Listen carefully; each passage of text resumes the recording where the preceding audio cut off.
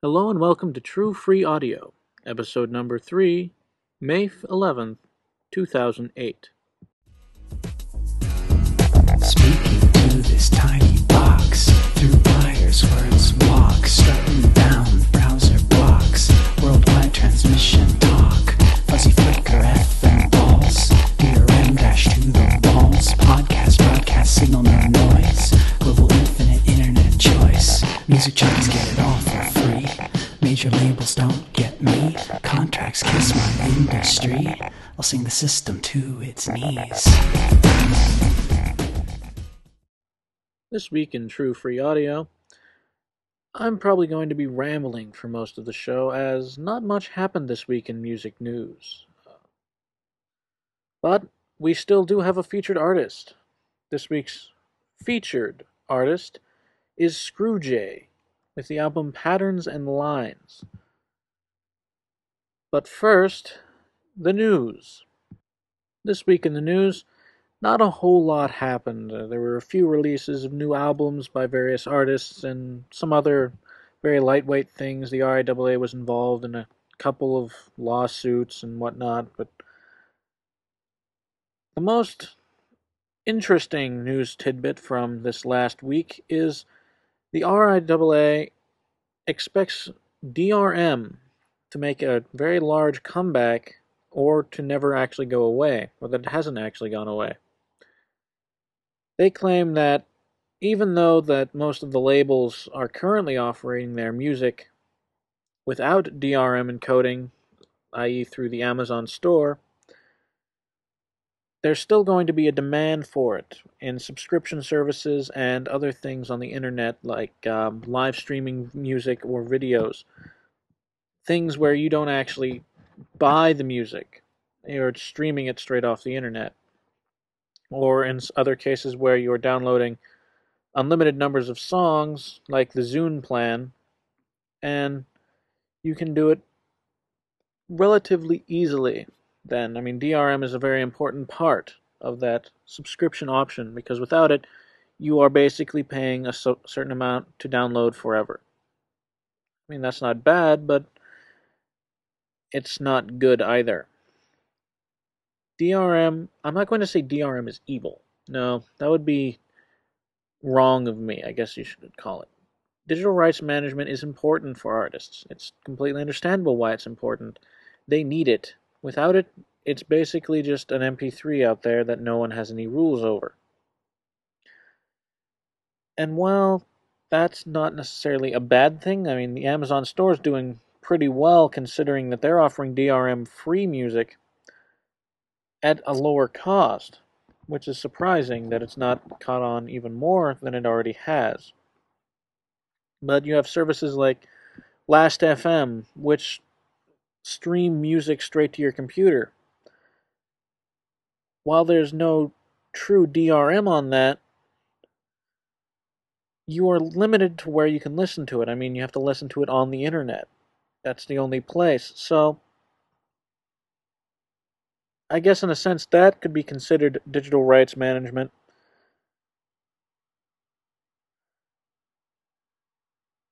But for subscription bases, I can see that the DRM is going to stay around for a much longer time. You're looking at things where if you don't pay a monthly fee or even a yearly fee, as the case may be for some people, your music is deleted. Now, I recant my statements that I made on the first episode in that I thought that subscription music would be gone forever. However, the Zune system, which is a very interesting system, might I add, allows you to keep your keeps basically playlists of what you've listened to, and it's very easy to get your music back. So I can see it actually working out with the Zune platform. The iPod platform would need a little bit more robustness. Probably the Touch would be the first one we'd see that implemented on, but who knows? Maybe the iPhone and the Touch would be the first ones because they have direct internet access.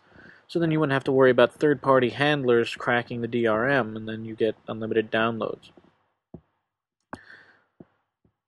But at the same time, I can imagine also that the current affair of the digital rights management is the way of the dinosaur, so to speak. It's slowly going extinct, it just doesn't know it is. DRM, in the sense that the RIAA is currently throwing it out as, is not a feasible option for the future. Encoding music with management inside the actual file is a great way to stop piracy if you can not have the file stripped of that DRM. However, if you can find a way in which to get information to a device without the use of third-party applications that requires authentication by the device and not by the actual song or the distributor, then you can start looking at digital rights management that is hardware-based and not software-based. In that sense, it would make it impossible to download music with DRM, without having your device capable of sending the DRM decryption codes. Now, I'm sure pirates would find a way around that, but it would definitely deter a lot of piracy. If your piece of hardware, let's take for example the Zune, if you somehow hack the Zune, but let's say it requires a special code that if it is hacked is disabled, then whenever you were going to download the music for your subscription service or whatever, it won't let you do it because that Zune is now cracked and it's no longer a legal platform for that subscription option. Now, I could easily see people taking that to court, saying that what they buy, it's their rights to be able to modify it, and as long as it's worded correctly in a EULA, or an end user license agreement, that the device has a subscription option only if it remains standard, in that you don't install any hacks onto it or modify the hardware or software in any way outside of fair use policies. Now, that could stop a lot of piracy right there. Imagine having all of your music on a device instead of on your computer. While this seems like a bad thing for a lot of people, currently iPods do that. It's very difficult to get music off of an iPod. I mean, it's doable. You can strip the music off pretty easily if you have the right application. But let's say, for example, that music is now encoded in a specific language format, a specific DRM language format that cannot be played.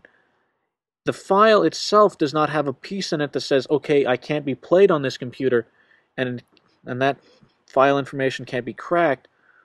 What's on it is now it's a different set of bits and bytes that uses a very complex algorithm that only that device would be able to utilize.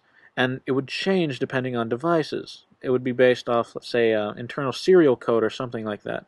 Something that an end user would not be able to easily find or use.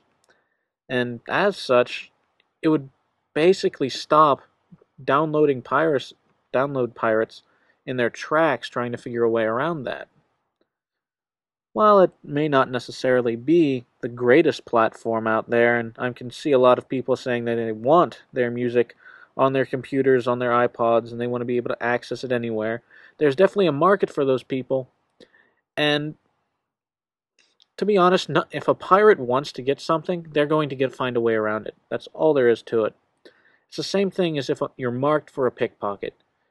You can put up the best security around yourself. You can put your stuff in secured zipper pockets with padlocks on them.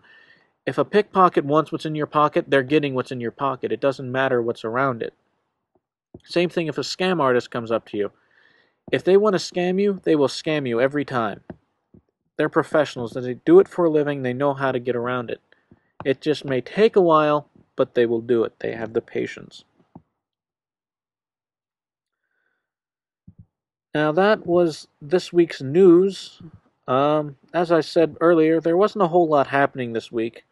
So, I might just delve straight into the featured artist, or I might talk for a little bit. I mean, who knows? For the most part, I guess I might as well go into the featured artist, and there's no real reason not to. This week's featured artist, like I said earlier, is Screwjay with the album Patterns and Lines.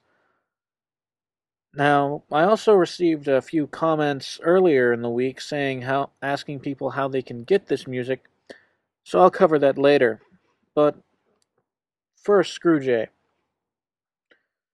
Screwjay is an electro chill out artist, basically. It's very down tempo electronic beat stuff. So it's a lot like what I've had on earlier. Let's see. Revolution Void was kind of like that, though they were more jazzy than anything else. JT Bruce, also pretty relaxed. So you're probably noticing a pattern. I kind of like the low, down tempo, soft music. I'm not a really big hardcore, grindcore, heavy rock. Well, that's a lie. I do kind of like heavy rock, but you get my point. If it's got a good beat, I'll listen to it. That's simple. But Patterns and Lines rather, by Screwjay is a fairly recent album, I do believe. It's been downloaded 6,000 times, so not that old. It was released November 21st, 2007, so it's kind of newish, oldish, in an oldish, newish way. The reviews for it are pretty sound, most of them being 5s or 4.5s, so it looks like a decent album. I have listened to a few of the songs. I'm not going to lie, I didn't get a chance to listen to the entire album, even though the entire album is 14 minutes and 33 seconds long, and I have songs that are 3 times that length. I just actually, not gonna lie to you, I just forgot about the album. I put it in my Now playlist, and it didn't actually get to any of the songs. So, what we're going to be listening to is original for me as well. The first song I'll play today is Behind the Line by Screwjay in Patterns and Lines.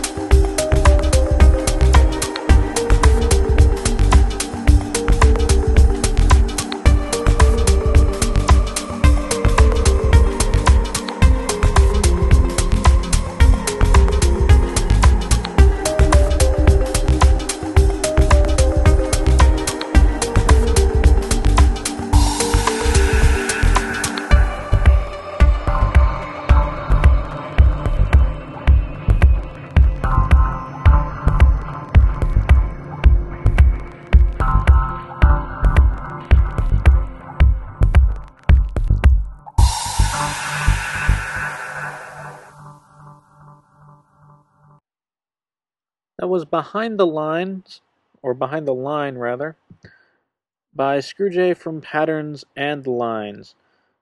Like I said earlier, it's a pretty downbeat, kind of sorta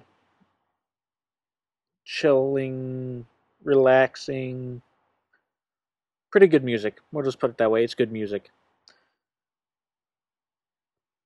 Up next is Line of Sight.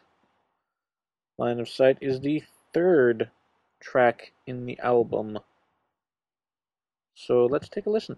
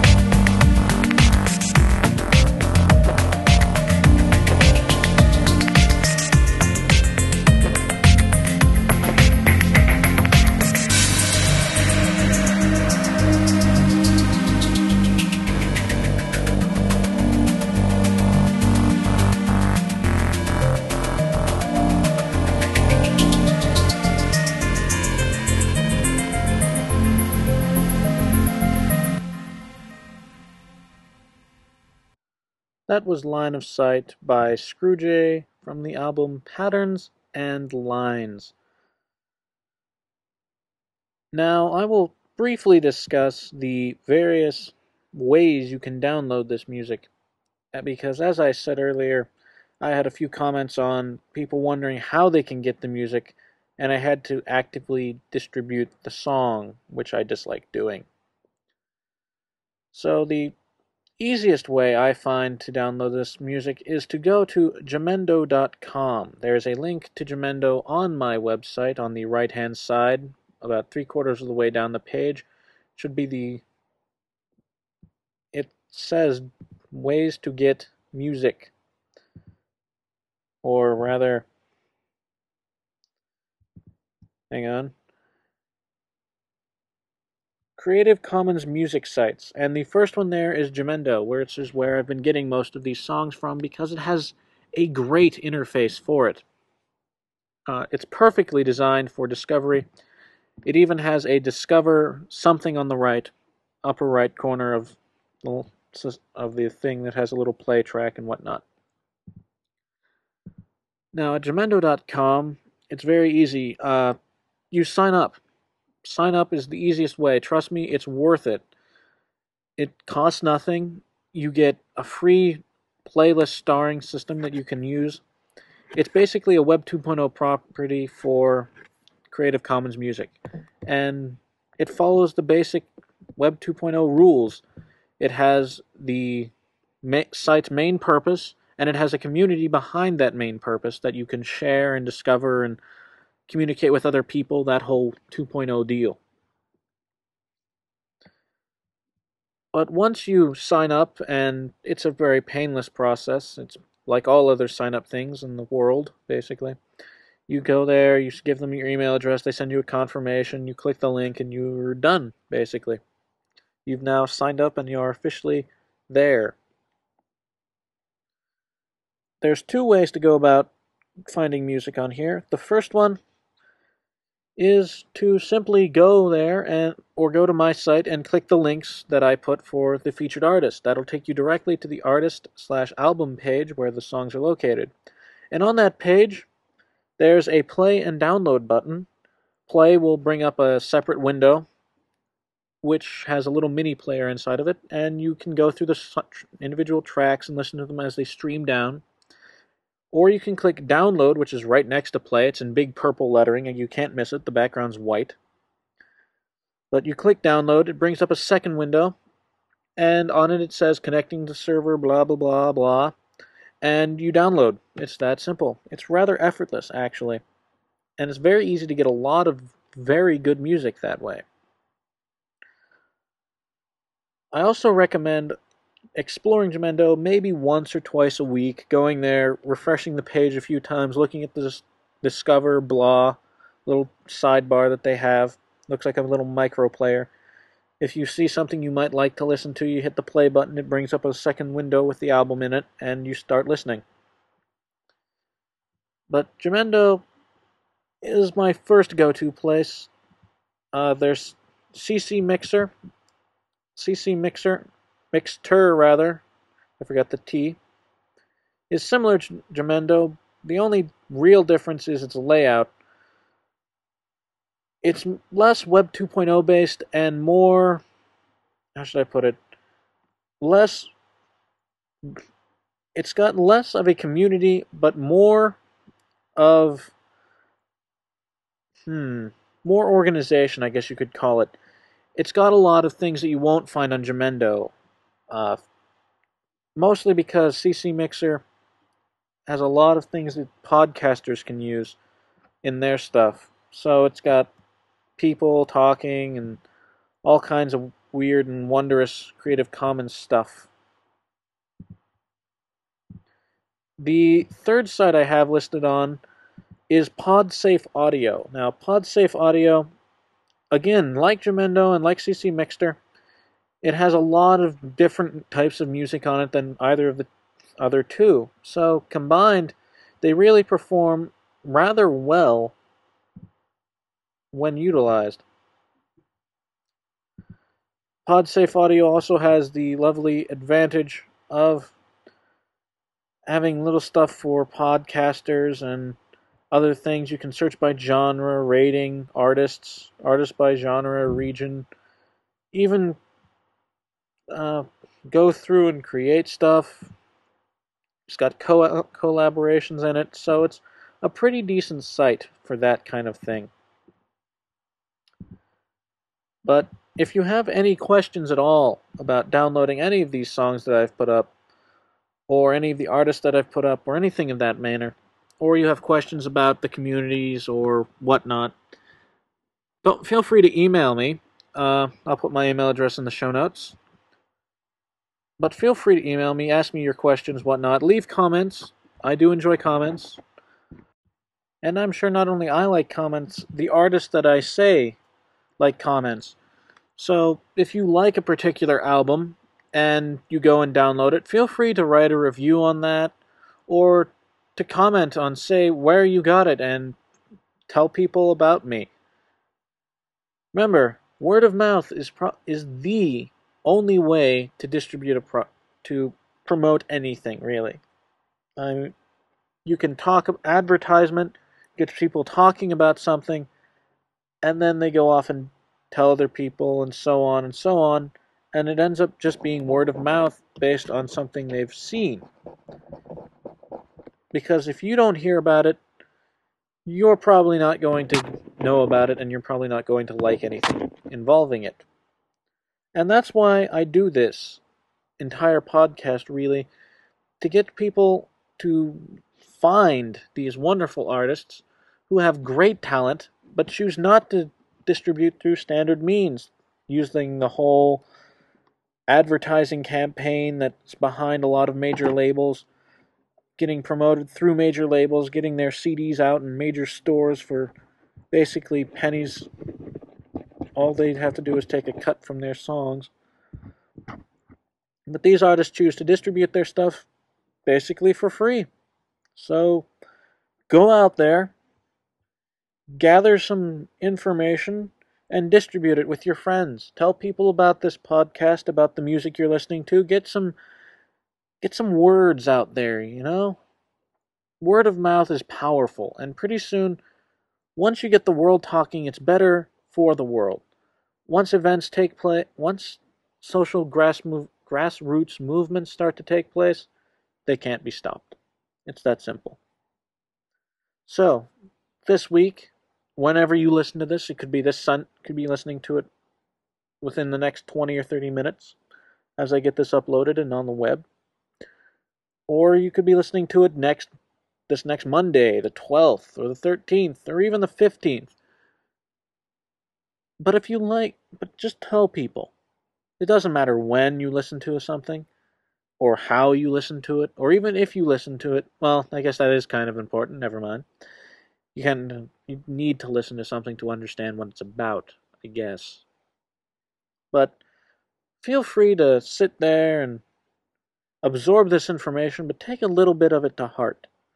Remember that these artists do this stuff for fun, basically. But also remember that even though they're doing it and they don't get paid, and they're just doing it to get their stuff known,